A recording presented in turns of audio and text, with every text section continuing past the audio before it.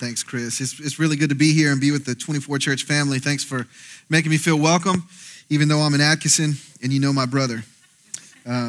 Birmingham greets you. I'm one of the pastors at Emmanuel Church in Birmingham, Alabama. Moved there about 6 years ago. Lord led us to plant a church, and so it's one of the really cool things about you. Most of you guys don't know this, but Chris being a few years in front of me in church planting, I've just kind of been able to glean and watch and learn from afar as you guys have grown as a church. We've learned along the way, and so just incredibly thankful for the 24 Church family, and glad to be here this morning. As Chris mentioned, I am married to my wife Melanie. We've been married for 12 years. We have two boys. Jude is 10 and Drew is 9. And I hope they're behaving themselves in worship as they're probably wrapping up about now. So I hope they're behaving themselves. But let me pray for us, and then we're going to dive into God's Word together. If you have your copy of God's Word, we're going to be in Mark chapter 11 this morning. And I learned that you guys are going through a series in Mark, so I think I stole a sermon from Chris, or maybe I'm doing you a favor. I don't know. But let's pray together, and then we'll dive in. Father, we pause in this moment just to invite you, as you already are here with us.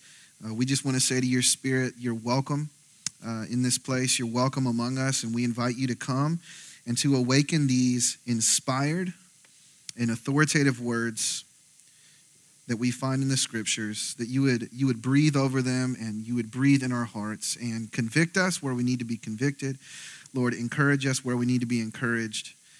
God, awaken us to the truths that we need to be awakened to. God, we pray that you would work. We believe that you uniquely and powerfully work through your preached word by your Spirit. And so we pray that you would do that now in Jesus' name. Amen.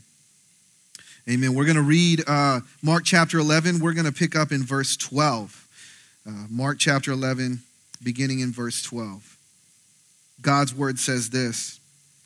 It says, the next day when they went out from Bethany, that day as the disciples and Jesus, Jesus, was hungry. Seeing in the distance a fig tree with leaves, he went to find out if there was anything on it. When he came to it, he found nothing but leaves, for it was not the season for figs. He said to it, may no one ever eat fruit from you again. And his disciples heard it. They came to Jerusalem, and he went into the temple, and he began to throw out those buying and selling. He overturned the tables of money changers and the chairs of those selling doves, and would not permit anyone to carry goods through the temple.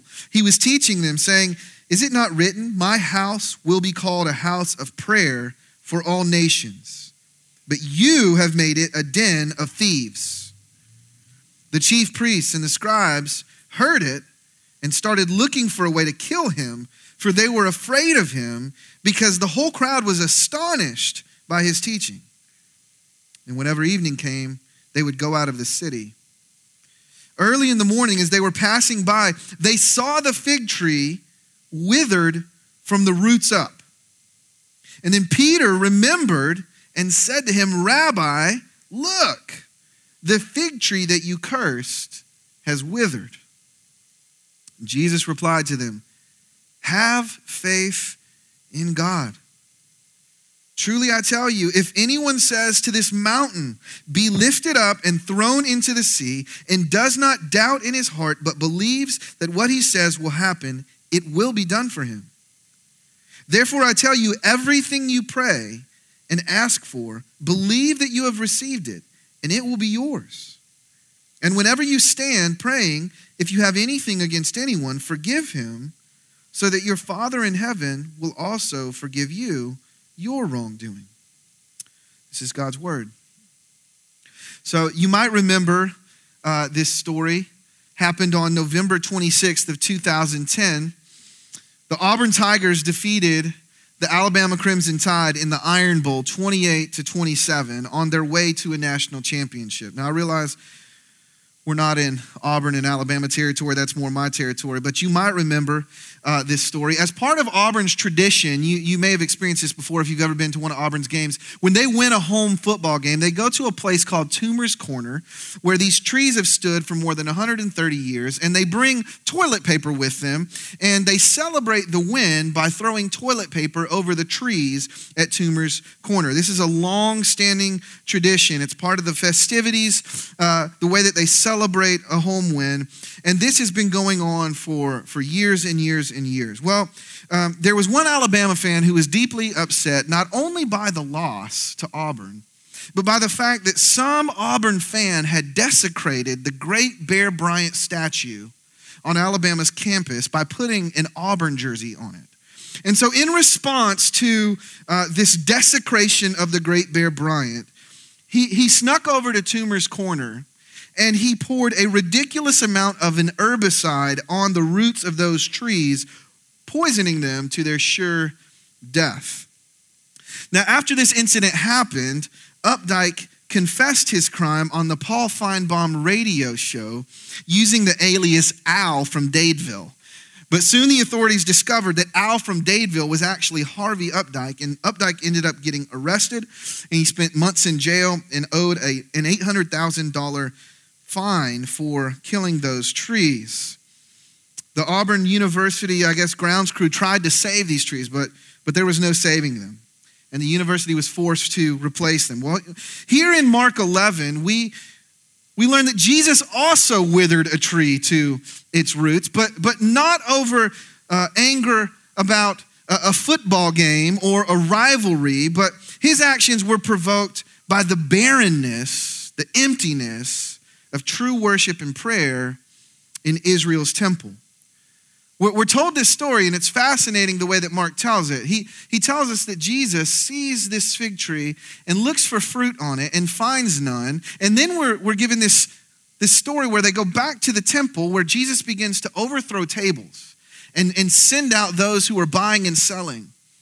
And then we're told they go back to the fig tree, and the disciples remembered, we're told in verse 13, that Jesus had cursed this tree. And so we're left to wonder, what exactly is Mark doing in the telling of this story? Why does he break apart this lesson of the fig tree with this insertion of the story of Jesus throwing over tables at the temple? And I think the answer is because this fig tree becomes a perfect metaphor for the fruitlessness that Jesus found in Israel and in its religious leaders. The cursing of the fig tree was a declaration by Jesus of God's judgment over Israel's corrupt institution. And it's also Jesus's intention to refocus worship on a community of faith-filled and praying people. Jesus wants to reconform the people of God as those who, as he said to the woman at the well in John chapter 4, worship the Lord in spirit and in truth. And so we're told that the next morning after Jesus cursed this fig tree, the disciples and Jesus passed back by, and they see this fig tree withered away to its roots. And Peter remembered that the day before Jesus had cursed this fig tree, and he says to Jesus, "Jesus, look, that fig tree you cursed, it is withered all the way down to its roots." Now, admittedly, this is an astonishing feat, right?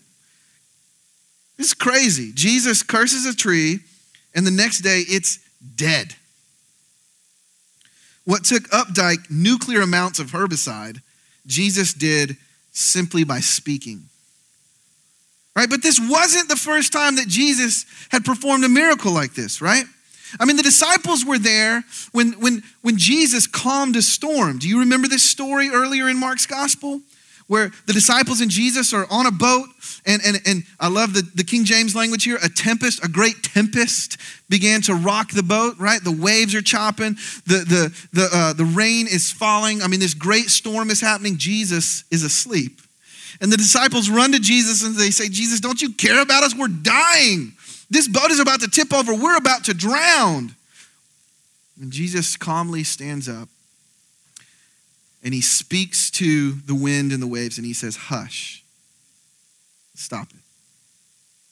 And it says the storm immediately ceased But it says more than that. It also says that the waves stood still. Jesus immediately calmed a storm. He showed his utter and absolute power over creation. Or the disciples also were there when Jesus found a little girl whose life had passed from her. And Jesus said to that little girl, Talitha Kumi, little girl, rise. And he spoke life back into that little girl. The disciples had been there for miracle after miracle as Jesus calmed seas and raised the dead and cast out demons. And so the withering of a fig tree to me seems rather domestic compared to those other things.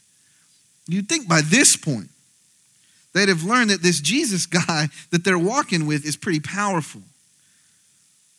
And it's easy for me to read this passage and to pick on Peter and these other disciples until I think about my own life. And then I realize I'm a whole lot like them.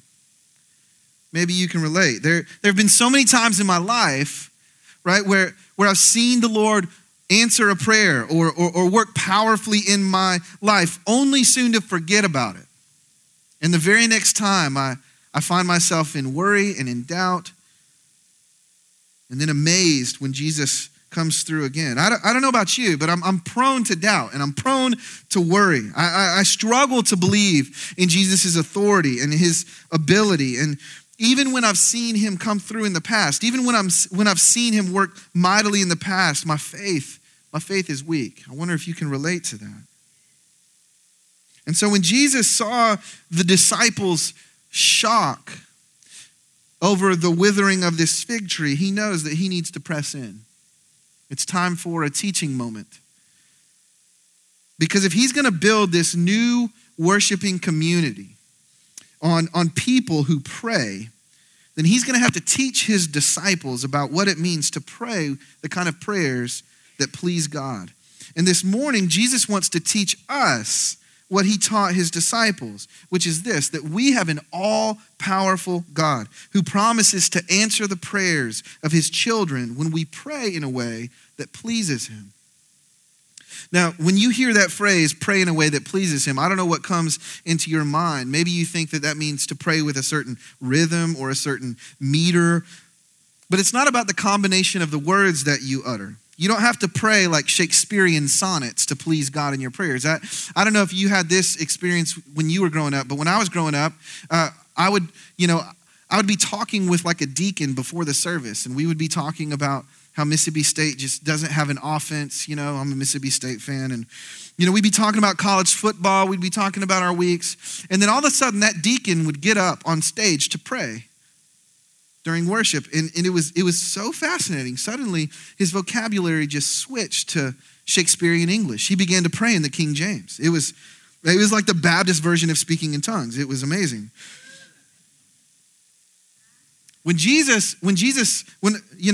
I say pray in a way that pleases God, like what Jesus is after, what God is after is not how long our prayers are or how short our prayers are or how loud our prayers are or how emphatic our prayers are or how eloquent our prayers are. What Jesus is after is our hearts. He's after our hearts. And so in this passage, Jesus gives two characteristics that please the Lord and that move him to respond to our prayers. And so I want to talk about those this morning. And we're going to look at them one at a time. Two characteristics that please the Lord and move him to respond to our prayers. First, Jesus says that when we pray, we should do so in faith. We should pray with faith in our hearts. Jesus says to Peter, to his response to this withered fig tree, he says, have faith in God. And he goes on and he says, truly I say to you, whoever says to this mountain, be taken up and thrown into the sea, and does not doubt in his heart, but believes that what he says will come to pass, it will be done for him. Therefore I tell you, whatever you ask in prayer, believe that you have received it, and it will be yours. Jesus is pressing in here on this reality that Peter's shock at the withered fig tree reveals that Peter has lost sight of just who it is to whom he prays. Jesus says to Peter, have faith in God. When we pray, church, we're not just mustering up some belief from inside of ourselves. When I played basketball in high school, my high school coach would always use this word. He'd say, you need some gumption about you, right? When Jesus presses in here with Peter, he's not telling Peter to have gumption in his prayers. He's not saying that we need to muster up some faith from deep within us. We aren't crossing our fingers and hoping that what we want to happen will come to pass. What Jesus says here is he says, fix your eyes on who it is you're praying to. Fix your eyes on God. Have faith in God. What makes the difference in our praying is the object of our faith. It's to who we are praying to. It's not the faith itself. It's the direction that the faith is aimed. It's the one to whom we pray that matters most. When we pray, we're praying to the one who spoke the world into existence. He holds the cosmos together by his will and by his word. He's the one who created the natural laws that our world operates by, and he can violate them whenever he so chooses. This is the one to whom you are to speak when you pray. You pray to the God of Abraham and Isaac and Jacob, to the one who parted the waters of the Red Sea and delivered Israel from Pharaoh and his army. You pray to the God who told the sun to stand still while Israel fought the battle under Joshua's leadership. You pray to the God who miraculously provided for the widow of Zarephath and the one who made the barren Shunammite woman have a child. So maybe you're here this morning, you're like, I don't know hardly any of those stories. That's okay. They're all found in God's word. They're all found in the Bible. And here's the point that I'm making. When you pray to this God, the God of the Bible, you're praying to an all-powerful God. Pray to this God, and he has all power. And Jesus says that when we pray, we should have faith in God, because when we put our trust in him, the impossible becomes possible. Listen to what Jesus says. He says, truly I say to you that you can say to this mountain, rise and be cast into the sea. And if you pray and do not doubt, but believe that what you say will come to pass, it will be done for you. Now, this language of saying to a mountain, rise and be thrown into the sea, it's proverbial language. It's hyperbole. It's an extreme exaggeration to make a point. And the point is this, that if we pray to God with a heart of faith, the impossible becomes possible. That's what Jesus is saying. Whoever does not doubt in his heart, but believes what he says will come to pass, it will be done for him. Jesus is telling the disciples, we should come to God with bold requests, believing that he is able to do the impossible. Now, should we pray for Aunt Georgia's bunion? Yes, but we should ask God for more than that. James Edwards, he's a commentator. He says, faith believes enough to ask and is more certain of God's steadfastness than of human inabilities. Faith is more certain of God's steadfastness than of human inabilities. In other words, when we come to God in prayer, we should be more focused on who God is, who he has shown himself to be, and on the promises that he has made, than we are on our own inabilities or on the unlikelihood of the situation at hand. Where's the focus of your praying? Jesus says we should focus on God. See, the enemy of faith is doubt, and doubt happens when we get more focused on our circumstances or on our inabilities than on God's character. Doubt happens when we forget just who it is we're praying to, and we lose sight of the promises that he has made to us. And so whatever the ask is, no matter how huge or immovable your trial may seem, you pray to a God who right now is sustaining the universe simply by the powerful word that he has spoken. You pray to a God who parts seas. Your God is all powerful, and he has made you a promise. Whatever you ask in prayer, believe that you have received it, and it will be yours. Now, some caveats are in order. Jesus is not saying that if we have faith in God, God becomes our genie to give us whatever we want. All right, that's not what Jesus is talking about here. Shout out to Robin Williams, Aladdin. Loved that movie as a kid. So excited that Will Smith is the new genie in the new Aladdin movie. Can't wait to watch that. That's not what we're talking about here, though. God is not our genie. Edwards, again, clarifies here that faith and prayer must stand in continuity with God's character and in conformity with his will. So if we ask God to do something that's out of character for him, he's not going to answer it, right? He's not going to do something that violates his perfect character. And there are times where we may ask God to do something, but it doesn't conform with his perfect will. And so sometimes God says no. But he says no, not because he doesn't love us. He says no because he has a better vantage point than we do on the situation. Sometimes from our vantage point, we look at a circumstance, we look at a situation, and we pray in faith, and we say, God, move this mountain. Would you answer this prayer? And from our vantage point, it seems like God should answer that. Sometimes God says no. But it's not because he doesn't love us. It's because God sees perfectly. He sees the whole picture. He knows how everything is working out toward its directed end. And he knows how everything is going to work out for the good of those who love him and have been called according to his purpose. And so sometimes God says no, but it's because he loves us. And when this happens, we need to trust him. We need to trust him. But church, hear this. Let's not turn the caveat, let's not turn the exception into the rule and stop asking God for big things.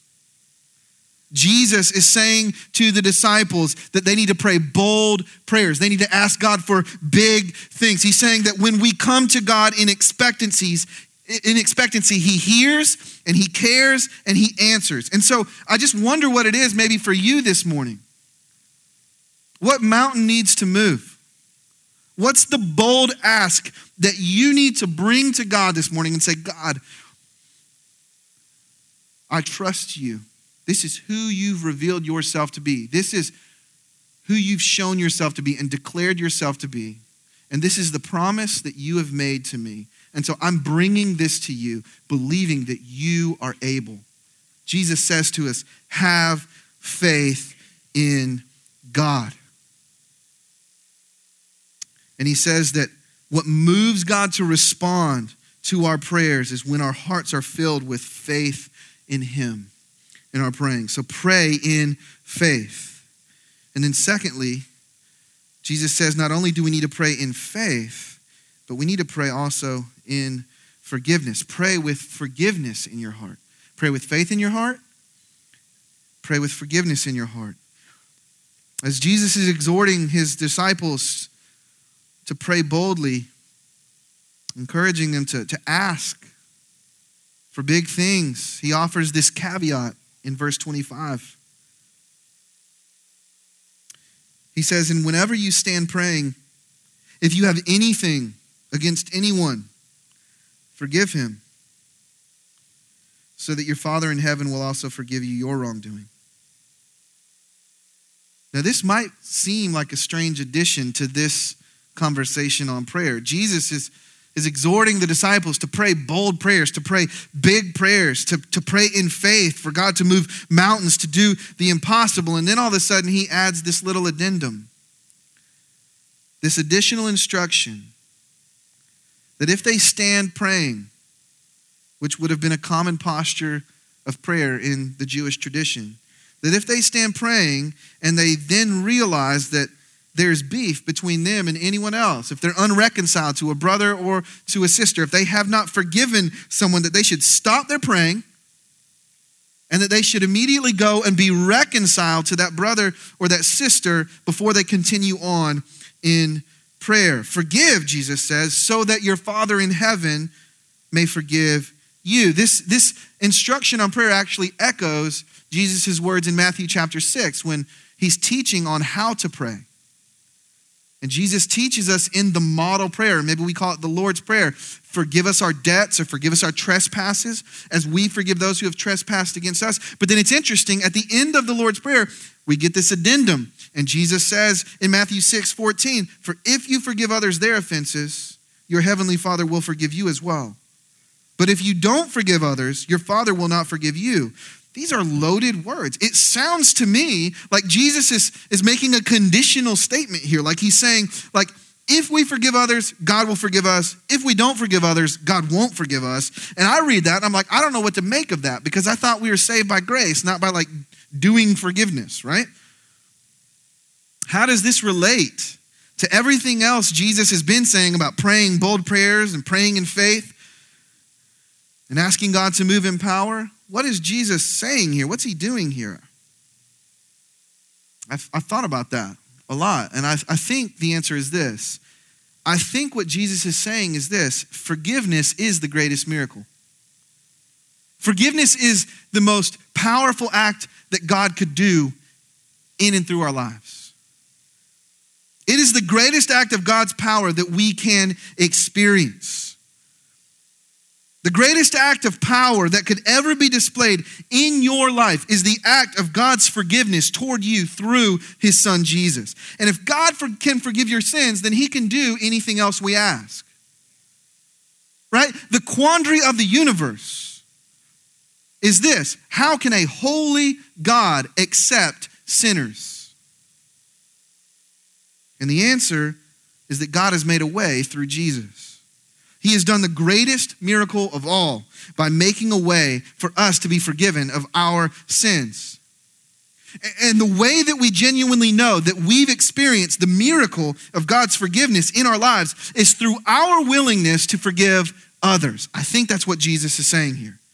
The litmus test of your faith in God is your ability to forgive others the way he's forgiven you.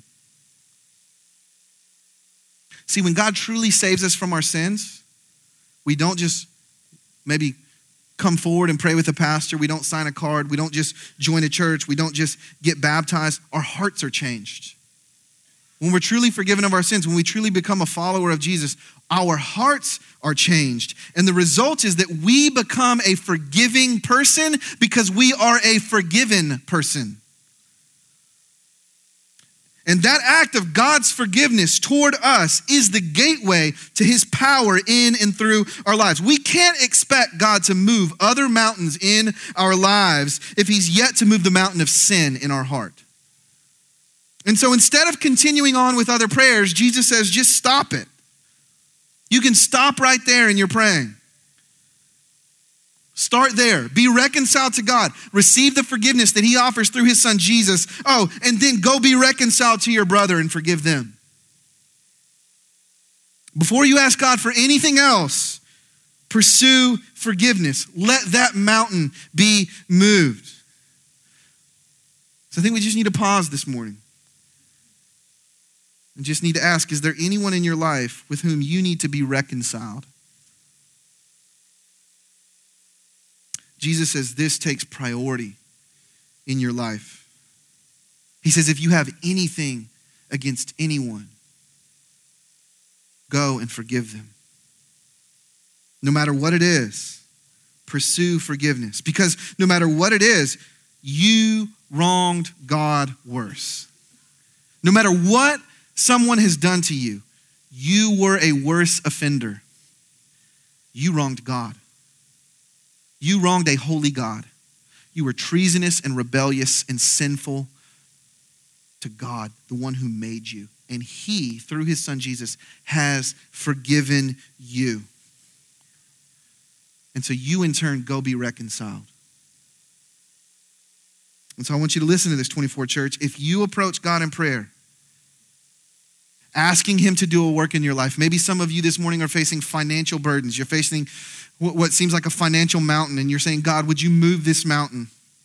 Maybe you're facing a sickness or disease. Maybe a loved one is sick and in the hospital, and you're praying to God, God, do the impossible. Would you work mightily? If you're praying those prayers, but you're unwilling to be reconciled to a brother or to a sister, to a spouse, you're harboring bitterness in your heart, you're harboring unforgiveness in your heart, your prayers are actually empty of faith. No matter how emphatic, no matter how emotional you pray, Jesus says your prayers are empty of faith and you're behaving like a hypocrite. And so he says, stop praying for God to move in power in all of those ways. And while you're harboring unforgiveness in your heart, you're harboring bitterness in your heart, and go be reconciled to your brother.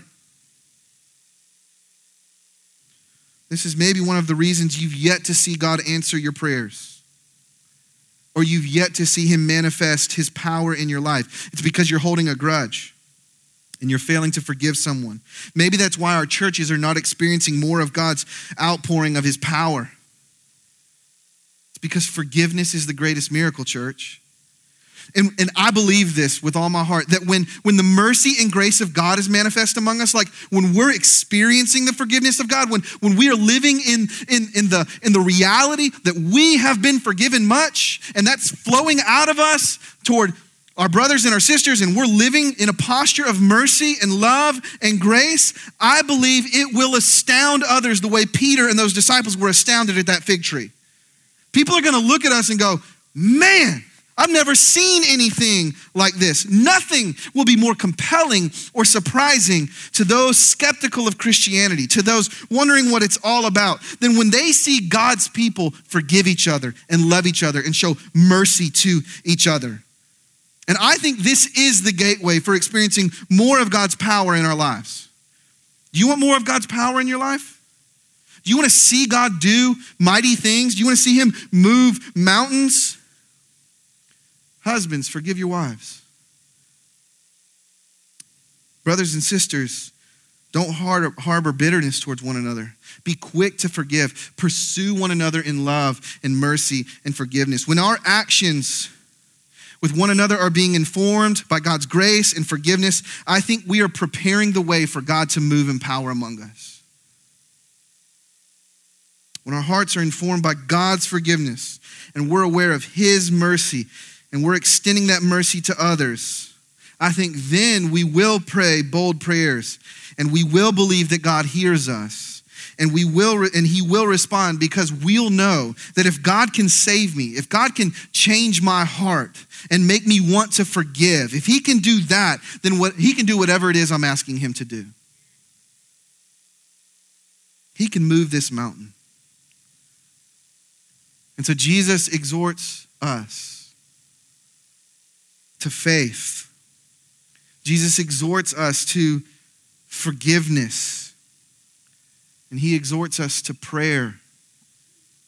And these three really go together: faith and forgiveness and prayer. And when they are present, Jesus says to us, whatever you ask, it will be yours. Let's pray together.